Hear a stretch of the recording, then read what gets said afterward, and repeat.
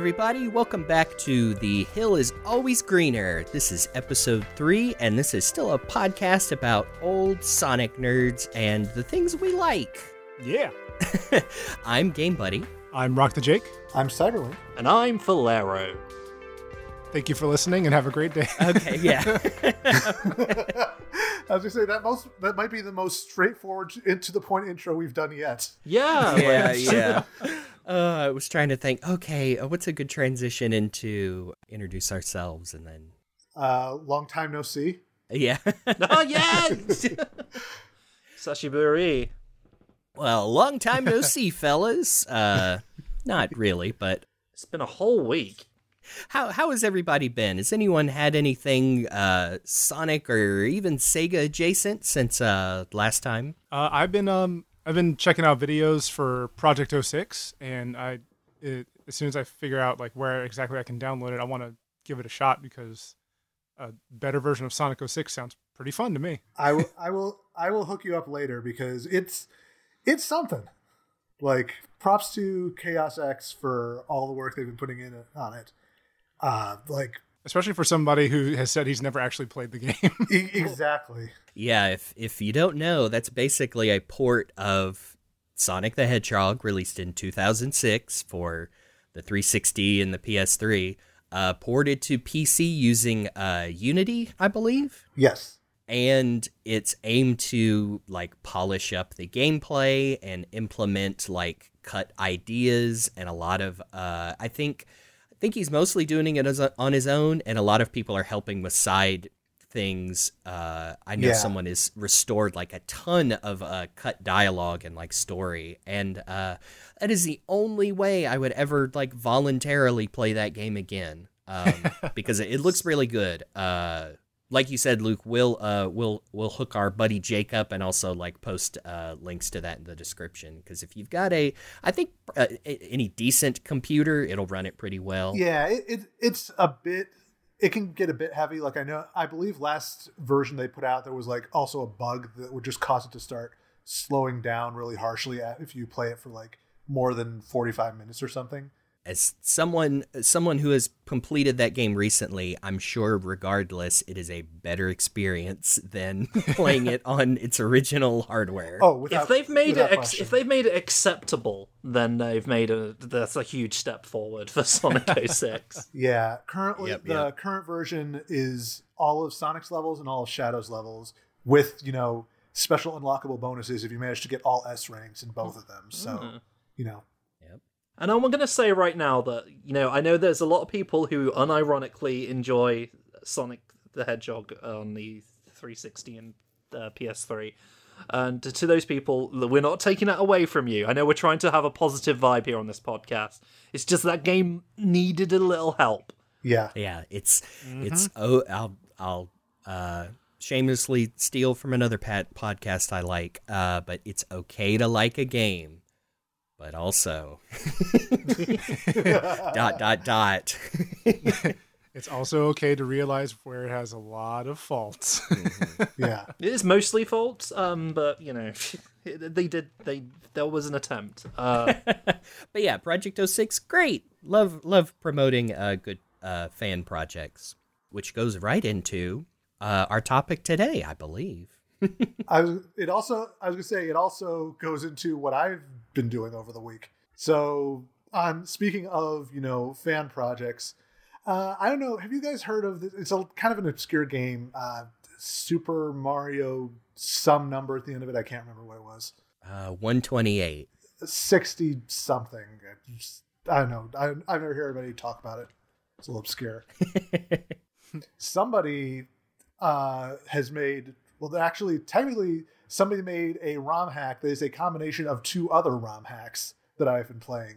It's a mod by two people, Thods and Game Bun, called Super Mario 64 Sonic Edition Plus.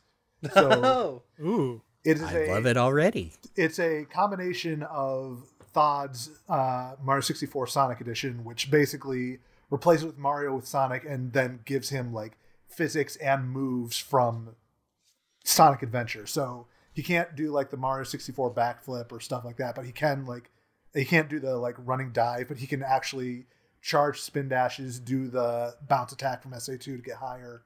Just cool. Completely changing up the gameplay, and it makes a huge difference. That's cool. But Game Bun also made a mod called Super Cream 64, which is all of Mario 64, but you play as Cream, and all of the like enemies and stuff have been reskinned to be Sonic characters. So like the Goombas are Moto Bugs, Bowser is Eggman in a giant Bowser mech. Stuff like that. It's like just full model replacement. It's really interesting. And so that's in depth. So Sonic Edition Plus combines the gameplay from Sonic Edition and all the visual changes from Super Cream 64 to create like this kind of best of both worlds scenario. And it's really interesting to go through a game that I know pretty dang well with a completely different gameplay style. And admittedly, it's one that's still a little rough around the edges. Like Sonic goes way too fast, so it's hard to like he's slippery, he moves super quickly, so if you want to do precision platforming, that becomes very, very difficult. Sounds like a Sonic game. Yeah, that's very true, but I spent probably like a solid minute just trying to land my bounce attack on the post holding the chain chomp in the first level because he's just so slippy. That sounds really good, but I'm just imagining TikTok clock and like, oh no. Oh yeah, no, that I tried just doing like the red coin mission TikTok clock is just the ones right there. And even with the pillars all frozen and everything, it's still incredibly difficult just because of the weird jump physics. That concept as a whole sounds lovely. Yeah, it's definitely worth checking out. At least, try it out for a couple of levels. It's really a different experience, one that I think people should give it a look. If you can get past the whole fact that it's a Mario game, essentially. And maybe some people listening to this podcast are like, Mario? No, thanks. And they've instantly unsubscribed to the podcast. Yeah, those people look at Somari with disgust. If you can hold your nose and play a version of Mario 64, then this one might be for you. I mean, I want to joke like, oh god, who still cares about the console wars now? But I'm like, there's plenty of people out there who still take it to the heart. You can really go down a hole on social media, especially people that think they know a thing or two about game development. Or a warp pipe is the case, maybe. Yeah, look at these. Look at these reused animations. I'm a smart person. I think game designers should just make it good. I don't know why they don't do it. So simple. Why don't they just make it good? Just make Sonic run in a straight line. Come on, game developers. What's the old DeVry Full Sail commercials like? Hey guys, I need you to finish up here and then touch up those graphics on level 2. Yeah. What they need to do is they need to put Sonic in a realistic environment and have him run around. That's the solution. That's right, Sega. You need to hire this man. Oh, it's the secret word. Well, Chris, did you have anything Sonic related this week? Sega adjacent. I played lots of Yakuza. And that's probably a top... As we discovered before we started even after we started recording, we could probably do a whole episode on it. And when I say we, I mean me, Jeremy, and Luke specifically, while Jake sort of sits in the corner, sort of like, yep, sure thing, guys. We'll assign you some Yakuza 0 homework, Jake, if we ever do that. I'm sure Jake will get to play it eventually, not least of which because I literally just sent it to his Steam library. Ladies and gentlemen, he actually just sent that to me. In real time here on this podcast. We got him! In the Sting message, operation is over. Good job, everyone. In the message, he says, Jake, crime game. Best wishes. Yeah, have a fun time in the 80s. I'd recommend that to everyone who's listening. It's the Great Sega game. 80s. Gosh. Do a lot of coke and vote for Ronald Reagan. Oh, but not specifically don't do the coke in Yakuza, because you'll get in trouble and won't be asked back for a future time. They'll recast you, and it'll be really awkward for everyone involved. Well, Luke, thanks for the new game. I was about to make a joke about like leading on the whole I'm the youngest member here, like y'all talk about it while you put me in the corner and give me like two like what you give me like two wooden trains and a lollipop. Well, that's the fun thing about Yakuza is I did not get into the series properly until Zero came out a few years ago. But that's like the perfect entry point because I think it introduces a lot of those characters very well, and then you can jump right into the updates they've done to Yakuza 1 and 2 and God, pretty much all the other ones. Which one did you say you finished up, Chris? Oh, I just finished Yakuza 6, so right, I'm way up there now. The Kiryu story has reached its end. Yeah, and then next time I'm going to be playing a turn-based RPG, apparently. So can't say there's no variety in this series. For anyone who's like listening to saying, I came here to listen about Sonic. Well, Sonic is in some of those games. Yeah, he is. He's there. He's playable in some of them, kind of, in the arcade games. And also, if you like Sonic Adventure, it's kind of like that, except for there's lots of crime and cabaret girls. So, and if that's what you wanted from your Sonic game, then by all means pick up Yakuza 0. I know our friend group specifically in the past has said that one of our pipe dreams is just let the Yakuza team take a swing at Sonic. Spin-off, main title, just let them go crazy with it. Yeah, get weird with it. Yeah, put the chaotics in there. Make all the side stories little cases they can solve. I just thought about Junichi Kanemaru doing like karaoke as Sonic. Oh man, ooh, warms my heart. Oh my goodness, that man's got some pipes. I'm imagining like Vector in a black trench coat with his foot on a motobug, just going yada yada does it. Good stuff. Yeah. Play Yakuza, everybody. Yeah, do it. It's Sega. It is. But to get back to the topic, Lost Judgment, the Yakuza spinoff, has Sonic the Fighters playable, but also a bunch of Master System games poorly transitioned into.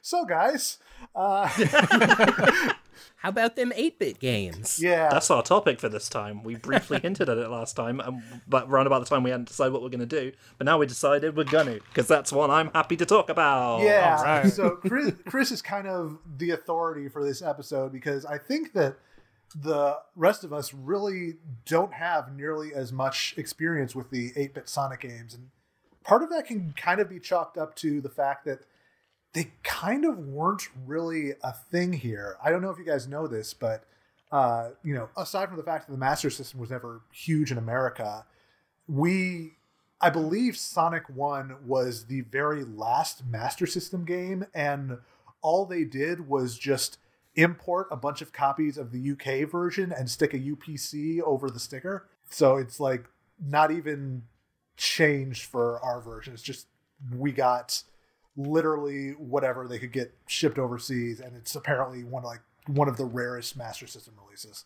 I was unaware. Yeah, from my own little research, I think it was actually Sonic 1, the Master System 8-bit version, was built in to like the last hardware version that some territories got, but not over here in the US. So that's probably why it was more familiar in other territories. Yeah, a lot of kids over here would have, if they were getting their parents couldn't afford the Mega Drive, they would end up with a Master System with Sonic right there in the console, so baked in.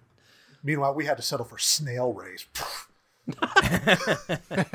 Also playable in Lost Judgment. And I don't think, I think the first time that I played the Game Gear versions, which are similar but different, we'll talk about that in a bit, but was those got released with Sonic Adventure DX, had a handful of Game Gear games. Yeah. Because I can only speak for myself. I never owned a Game Gear. I remember it was probably being a little kid at like a church or something, and someone had one, and I was like, wow, that looks cool.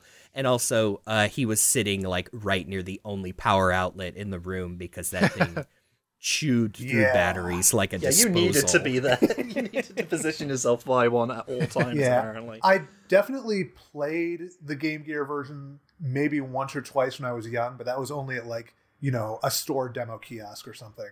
But I didn't really get to play it in depth until Sonic Adventure DX, as you said, which had literally every Sonic Game Gear game unlockable in it. Does that one have both Sonic Drifts? The first one that we never even got over here, period? Yep, all of the Japan exclusive games were in that collection. Yeah, some of those other ones are really fun too. I like the Sonic Chaos is a lot of fun too. Yeah, Tails Adventure is another really it's an interesting one just because of how different it is from everything else. I know. I think the most experience I have with Tails Adventure is the old Archie Sonic kind of semi-adaption that got thrown in there in the later years, and tied all of the bird characters in modern Sonic into the Battle Bird Armada. That's a lot of fun. I remember a friend of mine when I was a kid, actually, if I remember right, he had a Game Gear and he had, I want to say he had Sonic 2 or maybe the first one. I just remember like picking it up for a little bit just because I was just like, this is a really big handheld. Yeah. And I distinctly remember like one of the first levels. It must have been Sonic 2 because it was like I remember Sonic being in a minecart. Yeah, that would have been the first level of Sonic 2. Yeah, that's it. All right. That's Sonic 2. But I actually, before we recorded this today, I played a little bit of the first Sonic one on Game Gear through the PlayStation 2 Sonic Mega Collection Plus. And I was telling the guys before we started that I played it for a while until I got frustrated with the floaty controls. Yeah, it's that's a good way to lead into how they're their own unique little packages. Like they're not purely emulating the 16-bit Mega Drive versions, but they do feel different. The thing I noticed immediately is Sonic jumps like incredibly high. Like if you're counting like screen real estate, like he can jump like almost 2/3 of the way up the screen, and that does feel a lot different than I'm used to with the 16-bit ones for sure. It definitely takes some getting used to because the movement doesn't work quite the same way you're used to from like the Genesis games, which obviously it couldn't. There's only so much you can do with 8-bit hardware, but for what it's worth, I think it translates over relatively well with, given the limitations of the hardware. It feels a lot like running in, say, like the original Super Mario Brothers, where it's not quite as fluid as Sonic, but there's still room to kind of have that rough momentum-based movement and gameplay. And the fact that, it still works even with slopes is a step up. I feel like the level layouts were built with those differences in mind. They definitely didn't try and just put that Genesis Mega Drive stuff in there because it would have been a lot harder. And I think, speaking of a lot harder, you talked about you played the Game Gear version of Sonic 2. I think that one is harder because it has to make up for, not only is it trying to still be a Sonic game, but it was also trying to put that, onto a smaller Game Gear screen. And man, just doing some research, like a lot of people will straight up call that like one of the hardest classic Sonic games ever. Yeah. You're not seeing stuff coming. Like there's no room to see like the hazards that are coming on the screen. Oh gosh, yeah. This is limited space. Yeah, which is I think you would want for a Sonic game in my experience. Yeah.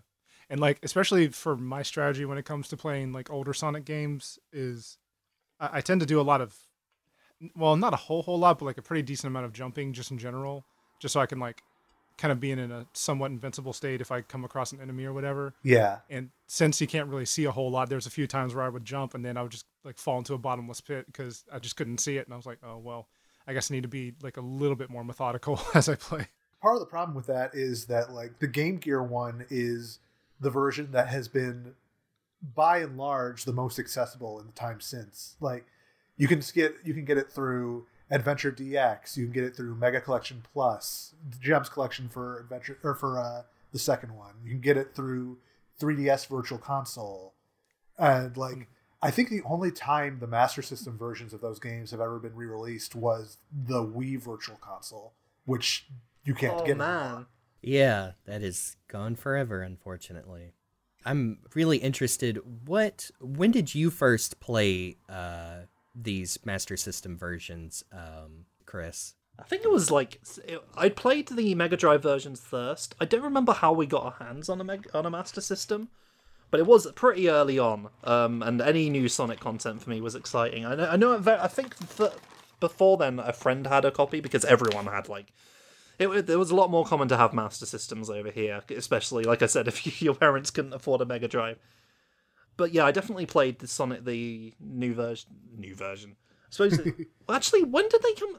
Wasn't there like when's the release dates in terms of Sonic 1 and on the Mega Drive and Master System? I feel like they were very close to one another. Master System was definitely after, Sonic 1, of course, June of 1991. Master System, I'm seeing November of 1991, so a few months later. That's some pretty quick turnaround. I know, like, games are made a lot faster back then, but they had to cram a lot in there. I'm just going to be transparent and say that, yeah, most of my research is just the Sonic Retro articles. Shoutouts to them once again. Yeah, I'm looking, and it looks like Sonic 2 was released at least the same month as the Genesis version. I've seen some say that it was even before the Mega Drive version. So yeah, Sonic 2 8-bit is the debut of Tails.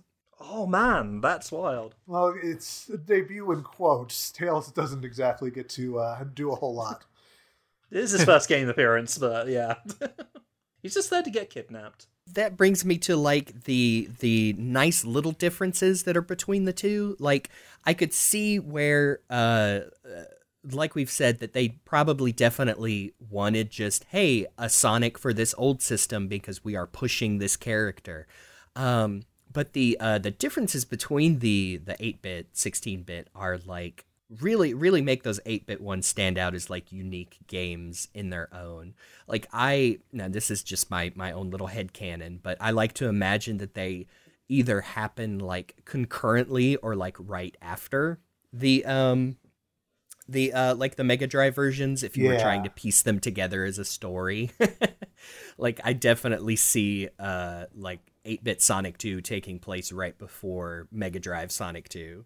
Getting some Zelda timeline stuff up in here. I mean, it's you could either look at it as two separate events or two different versions of the same story, which I think is what they're probably aiming for. But I do really like that it's a different interpretation. That might be due to the fact that they weren't like trying to completely recreate Sonic 1. Maybe they didn't even have enough material to do that. Like, I don't know what stage Sonic 1 was in development when they were making these 8-bit versions. It's like a new version of South Island in its own way, which you actually get to see. I actually like the fact that you can see a map of South Island where the game is set, and you get to see the progression up the mountain and so forth. Yeah, those title cards are some of my favorite parts. It's a nice little jingle, and like you said, you get to see the island as a whole. It's kind of funny for me because Sonic 1 on the Master System, there is an obvious fact that it's pretty obvious that it's worked on by two different teams. I think it was Ancient that made this one. Correct. At least the first one. Ancient did the first one, Aspect did the second one. Right. They had to work with teams that started with A and ended with T, apparently. Company mandate. It's kind of like Sonic 1, but with like half the levels. You get Green Hill Zone, you get Labyrinth Zone, you get Scrap Brain Zone. But you also, like, you don't get any of the others, and in their place you've got, like, the incredibly, like, inspirationally titled Bridge, Jungle, and then a Sky Base, which is pretty cool, but... Yeah.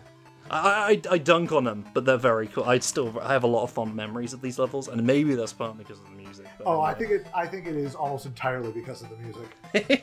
Because I think it was Yuzo Koshiro who came up with the soundtrack for this. Yeah, so Ancient was founded specifically to create this Game Gear game by... Wow. Yeah, by one Yuzo Koshiro, known for creating the absolutely stellar soundtracks of the first 3 Streets of Rage games. I totally believe it because the soundtrack to these games are incredibly good for just being like 20 to 30 second samples. Yeah. A few of the songs taken from Masato Nakamura. I can do Japanese names. Masato Nakamura's Sonic 1 soundtrack, the title screen, the invincibility theme, the Green Hill Zone theme. Everything else is all brand new by Yuzo. And that includes like Labyrinth and Scrap Brain, and they're really good variations of the song. I think I like the Game Gear Labyrinth Zone more than the Mega Drive version. Well, it sounds actually vaguely threatening, which is the vibe I get from Labyrinth Zone every time I play it. Yeah, it's my favorite kind of... I think there's a lot of examples of where they would do 8-bit ports for the Game Gear in this era, or the Master System, where...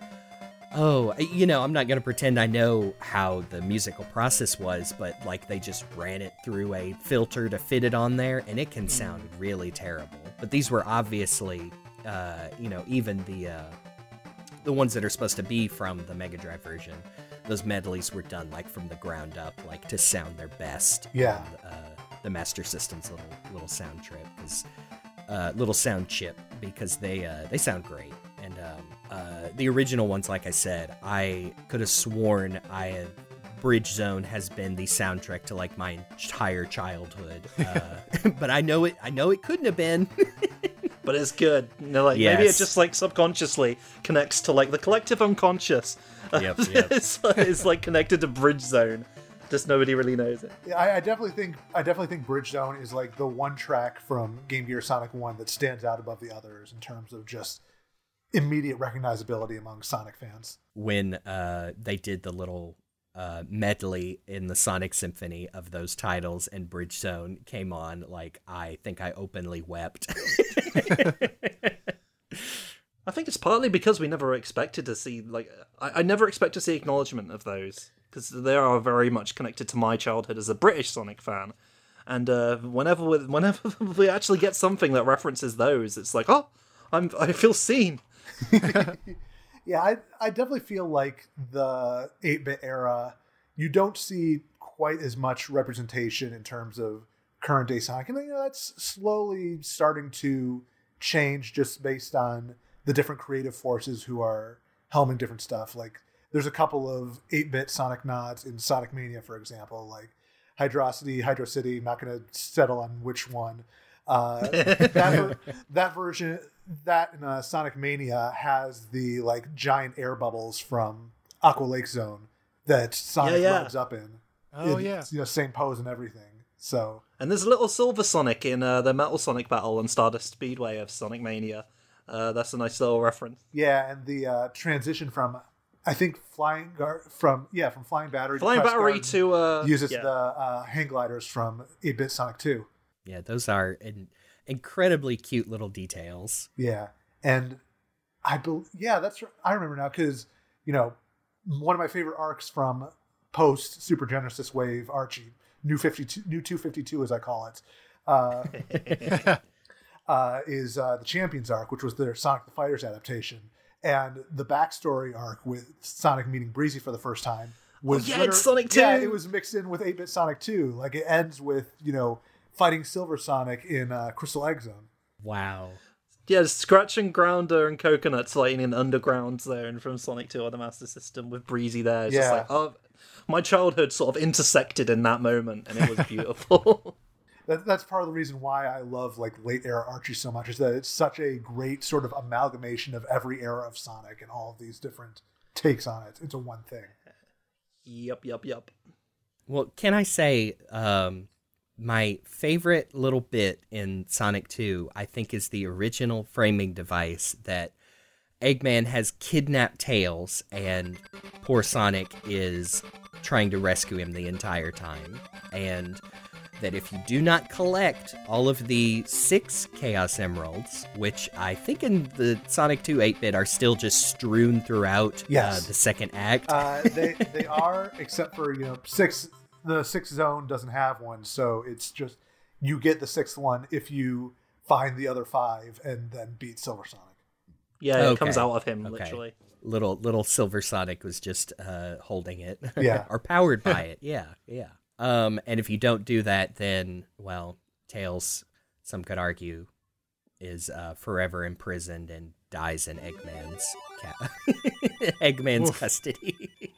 I mean, I'm just saying, in the good ending, you see Sonic and Tails running together. You see constellations of them in the sky.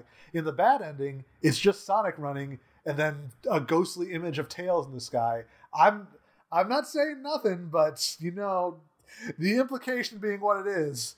I don't think it's meant to imply it, but I feel like most people got that bad ending because the game's really hard, so they just assumed, oh my god, Tails dies canonically in this game. Well, I think you could assume that, okay, the bad ending is Tails has passed on into the Nether Realm, but the good ending is ensuring that together Sonic and Tails will eventually cross the Rainbow Bridge into Valhalla together. Yeah, that makes more sense.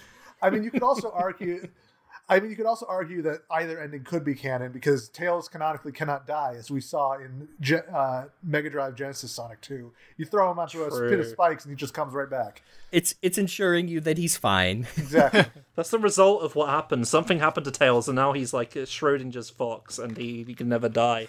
He is unobservable. So I'm just sorry. Just the way that you phrased that Tails has passed, and my brain instantly filled out with. Oh no. That's what happens at all Sonic funerals, apparently. Yeah. It's very awkward, but they've all gotten used to it. Tails has passed Life Zone Act 1. Oh. But that implies an Act 2, so, there's some hope there. We're getting into theology now. Anyway, Sonic the Hedgehog. Some would argue they're one and the same, but that's a debate for another time. Brian David Gilbert would certainly Yeah, I did check. Yuzo Koshiro did not compose Sonic 2. That was Naofumi Hataya and Masafumi Ogata of Sonic CD fame. Okay, wow. Oh, and you can tell. Yeah. You can tell when you get to Green Hills Zone. I have to emphasize the hills. Yeah, yes. It is different, darn it. It's my original zone. Lean Blill's zone. The hill has a mustache. But yeah, that song is a little bit of You Can Do Anything from Sonic CD. Yeah. The Toot Toot Sonic Warrior part specifically. Yeah, that's very clearly, a case of the song was already really good. Let's do it again. But I can't remember which one came out first. Yeah, Game Gear Master System came out first, so it would have been reused for CD instead of the other way around. That makes more sense because it starts off the song with 10-10, here we go again. Well, we do know that era specifically, it was a bunch of different teams, just whoever can get done first with a Sonic game, it gets released.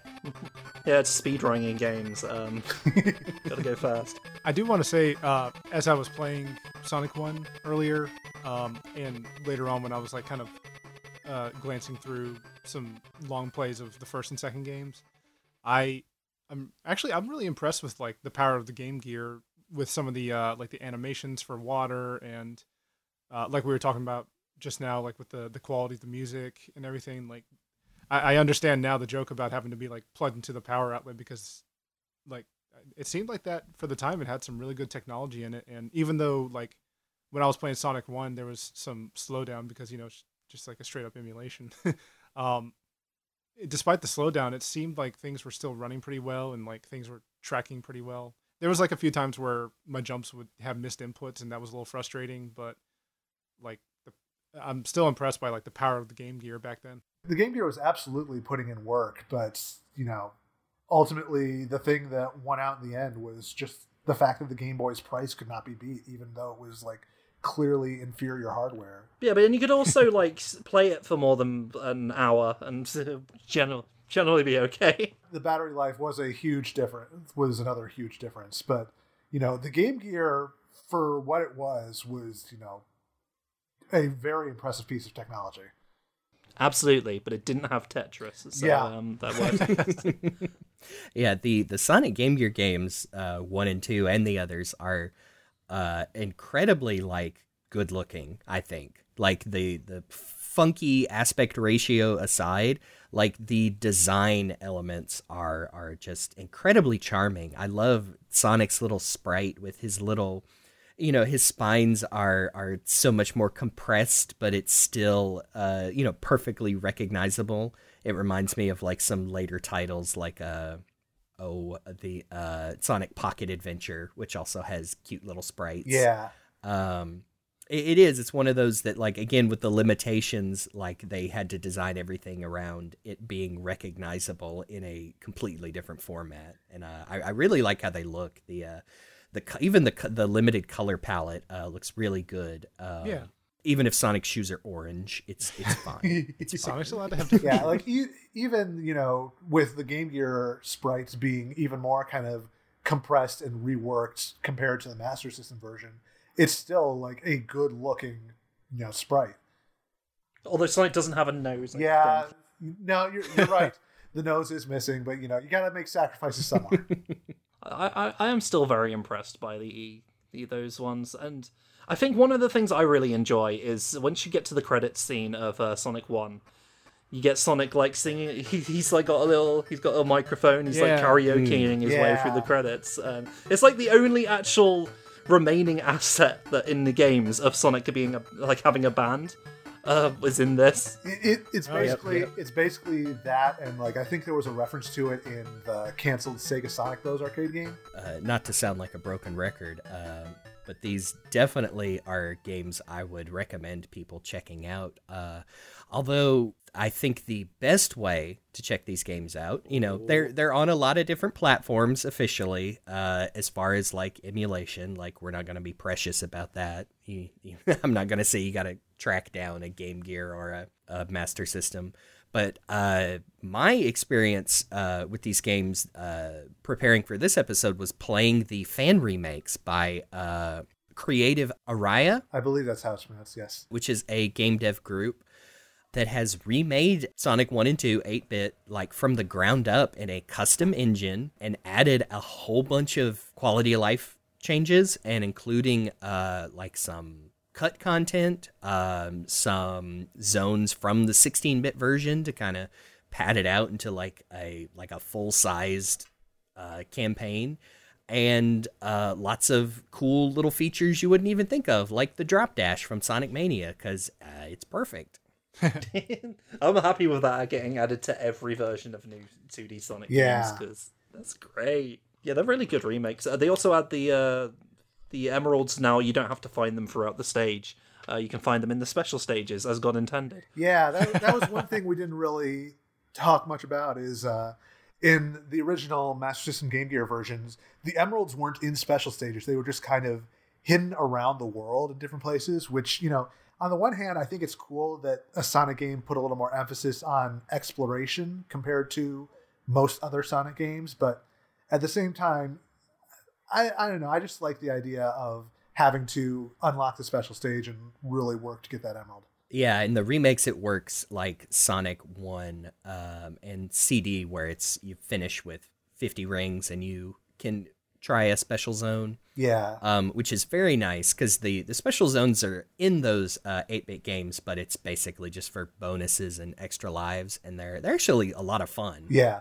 It's a very different thing, too. Like, the bouncing on springs to hit as many rings as possible. It's a very different take compared to what we're used to, where it's, very traditional, get to this area with this many rings, either through the half pipe or like the bridge in Sonic 3D or Get Blue Sphere or whatever. A bit more like the spinning stages in Sonic 1, I suppose, where you're actually seeking out the emerald.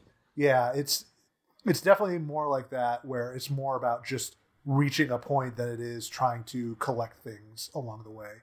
And dropping the emeralds in there with just like a little, I think it's like a 90-second time limit, is a lot of fun. Like I messed up a couple of times, but never thought like, oh well, that was kind of cheap. And it's easy just to grab them in the next time you go through. And the remakes especially play super well. Like there's all kinds of options, but they have like its full widescreen support, and it scales perfectly well. And yeah, they've added in that 7th pesky Chaos Emerald, so that there are like, that's how you get the true ending and unlock super forms and all kinds of stuff like that. Like in the first one alone seems to be very, very much based on like Sonic Mania. There's straight up an encore mode you can play through where you shuffle through the playable characters. I think it's Sonic, Tails, Knuckles, Mighty, and Ray, like Mania Plus. Yep. Sonic 2 remake, but old design Amy is in there too. Yeah. The Sonic 2 one is almost like they decided to make it like almost its own little game experience. Like all the zones and features from 8-bit Sonic 2 are there, but instead of framing it around Sonic's rescuing Tails, but you don't actually ever get to play as Tails, I think it's Eggman has stolen the Master Emerald. Yes. Why not? And so you team up with teams of two characters to play through the zones, and you can switch between them with just a button pressed. And they kind of stick to a speedy character and a character that can fly. And so you have pairs like Sonic and Tails, and then Shadow and Metal Sonic, Amy and Knuckles, and then Mighty and Ray. And then I think, spoilers, if you finish the game with the good ending, you unlock Espio and Vector as a team. And it's, again, it's just incredibly polished. And I think they've released an update for both the games like fairly recently. So they're still tweaking things and working on other projects. But man, yeah, if you aren't interested in these games, I would say give these remakes a shot regardless, because they are a lot of fun. I believe those versions also have multiplayer with Wi-Fi support, which is a wild thing for a remake of a Master System game. Yeah, and they seem like they run on just almost anything. Yeah, I know it's Windows. I think there's a few Linux ports, Mac, even Android. You get it on PS Vita. Yeah, Linux is coming soon, but you can run it on Android, Windows, and PS Vita, of all things. Yeah, why not? Vita means life. Yeah. There's still some there if the fans have their way. It's very cool that they just straight up have like I think they call it the SMS remake game engine for if people want to use that for other projects. And I think they have some other things in development, like their own like 8-bit Sonic 3 sequel, not sequel. It seems to be more bring in a bunch of other Sonic characters, and a cool little game I'm going to have to try called Sonic Moon, which is Sonic like summoning the powers of the Sailor Scouts. Yeah. Sure, why not? I'm okay with it. Yeah, and it's all in 8-bit style. Why not? Let's go for it. Man, Sonic fans are wild but they're making so many great things, and I'm glad they're not letting these games like pass away into the distance. They don't want these games to take the same fate as Tails and Sonic 2. Yeah. And I think it's definitely one of those to where I don't want to like dog too much on Sega as a company, although I do wish they would preserve stuff like the 8-bit titles a little bit better. Like, hey, if they're looking for nice little extras to put into that Sonic Origins collection, toss these in there. Yeah. Gummit. But also I'll commend, like, Sega has been pretty cool with fan stuff like this. Like, they are not sending their army of lawyers to shut this down. And so, as long as they stay cool with that, like, they're not, I wouldn't say let the, fans do work for free or as far as stuff goes like that. But, as long as they just let it sweep under the rug, and then, awesome stuff like this can exist. I like to hope that Sega is sort of like watching, like, okay, we need a new game for the next anniversary. Let's see what the fans are coming up with this time. Yeah, and I think that's part of the reason why stuff like this is so important. Is a lot of times if we don't I think it's important that these games be preserved in such a way that we can continue to have them available for newer fans to discover. Because obviously, new Sonic fans are born every day. I know that sounds terrifying, but it's the truth. And, whether they want to be or not. Exactly.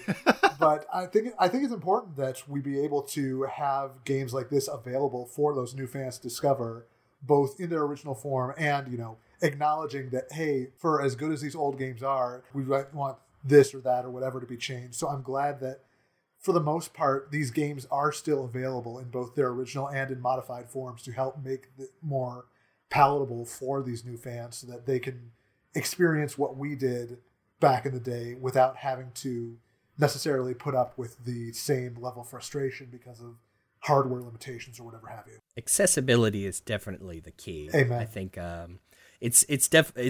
know it's easy for a lot of folks who grew up gaming like we did to just think like, oh, well, kids these days, even a couple years younger than us, aren't going to be interested in, old Nintendo or Sega. But I definitely think they are. I think younger generations are very curious about the history of games. It's something that has evolved so quickly in just the, going on 4 or 5 decades that it's been a concept in the world that, kids definitely are interested in this stuff. I don't think retro games ever really go out of style anyway. Like, there's always going to be some brand new game that sort of like reintroduces people to 8-bit or 16-bit or whatever style of sprite-based games. And that's going to make young people more interested in seeing these oldies. Yeah, and I think that I think Sega is, they're not always good at keeping the games available for people to play, but they're at least, still keep them at least somewhat in the public consciousness. So like, they just put out that Sonic Encyclopedia, and that's got listings of every game ever made for Sonic, except I think Pocket Adventure. But, it's a way for these newer fans to discover, hey, there's these whole other worlds of Sonic that you might not have been aware of previously. Go check them out because they are every bit as valid as the stuff that you're playing today. I just can't believe they were like, hey kids, did you ever hear about Sonic Chronicles? Yeah. Oh, goodness. One thing that I don't think we talked as much about is that I love how many sort of little gimmicks there are, especially in Sonic 2, of just different stuff that happens in the stages compared to, most traditional Sonic games where there's not a whole lot of alternate kind of gameplay things. But it's like Sonic 2, you have the mine carts, the hang gliders, the giant air bubbles, just a lot of other different kind of things to interact with compared to just run right, avoid obstacles. I appreciate that they are willing to mix it up so much in these games. I think that goes a long way to helping the games establish their own identity. Yeah, it really is amazing now to realize how much of possibly my favorite Sonic game in the past decade, Sonic Mania, took inspiration from these by having the little mechanical gimmicks in some of the acts, and that's just awesome. I love that. I am learning new things about some of my favorite Sonic stuff by revisiting these older titles. Yeah, I'm glad for the accessibility that we're getting for these games, because obviously, as Americans, you didn't have much accessibility for these for a long time, at least the Master System versions of the game, so getting a chance to actually play them. One thing I will say is there have been we're talking about 2 titles, and we're specifically talking about ones that were Mega Drive games as well. There's also like Sonic Chaos and Sonic Triple Trouble as like other examples of platformers. I think Chaos might have actually gotten a Master System release. I believe so. I think so. And Triple Trouble was definitely Game Gear only, as far as I know. But Sonic Chaos is kind of like Sonic 2 too, and it's a pretty decent one. But this is just me being nerdy, and you'll have to excuse me for this. But Sonic 1 on the Master System, Sonic 2 on the Master System, and then Sonic Chaos, the setting for all of those games is South Island, because I guess they couldn't think of any other ones like the other games were doing. So when I was coming up with stuff for my Sonic fanfic, where I was like, okay, South Island, that's where Sonic 1's set, right? Nope! So now I've got to find a way to stick all these zones in. It's just kind of fun that they decided to lump everything in one place. Anyway, that's it. That's just me being a nerd. So... No, I live for that kind of stuff too. Like I said earlier, I'd like to figure out in my head, like, if these and the Mega Drive games were one continuous story, like, where would they fit right in? That's just fun. Well, this has been a very pleasant discussion on a couple of games that I was not personally familiar with until now, and definitely would slot them into some of my recent favorites. I'll have to go out and I really want to play the remakes after like watching videos of them and playing the first game a little bit on the PS2 through the collection, because those remakes look fantastic. Yeah, it's the superior experience for you. And Luke and we were talking before the podcast, and Luke and I made the joke of like, for the Sonic 2 remake, it's like everyone's here. Yeah. Well, I think that about wraps it up for us here on The Hill is Always Greener. I've been Game Buddy. You can follow me on Twitter at GreatJobJeremy. That's GR and the number 8. I've been Rock the Jake, and you can find me on pretty much all the socials at Rock the Jake. I've been Cyberlink. You can find me on Twitter at Cyberlink420. I've been Valero. You can find me at Valero on Twitter. I'm going to assume you know how to spell that. And as always, special thanks to Amy Waters for the use of our theme song from the album Gotta Go Slow. You can find more of Amy's music on YouTube and Bandcamp. I contributed to that album too. That's right. Yeah, it's really good. Go look it up. Absolutely. Maybe next time we can chat about, since, at the time of recording, Sega has completely gotten out of the arcade game business, so...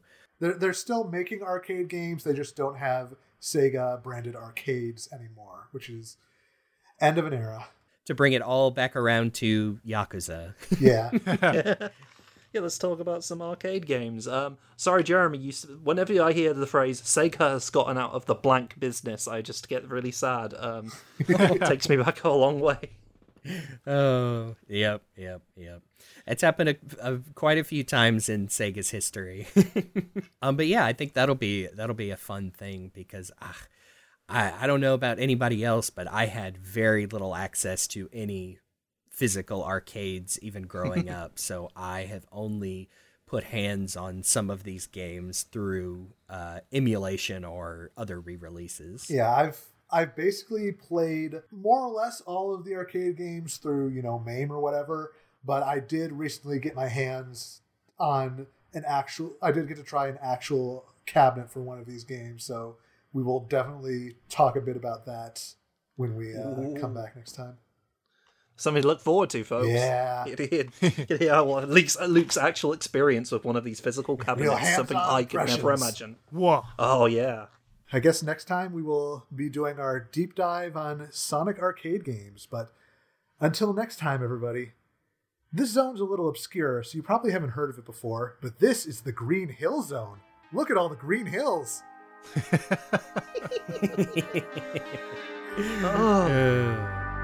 We'll never stop looking at it. Never enough.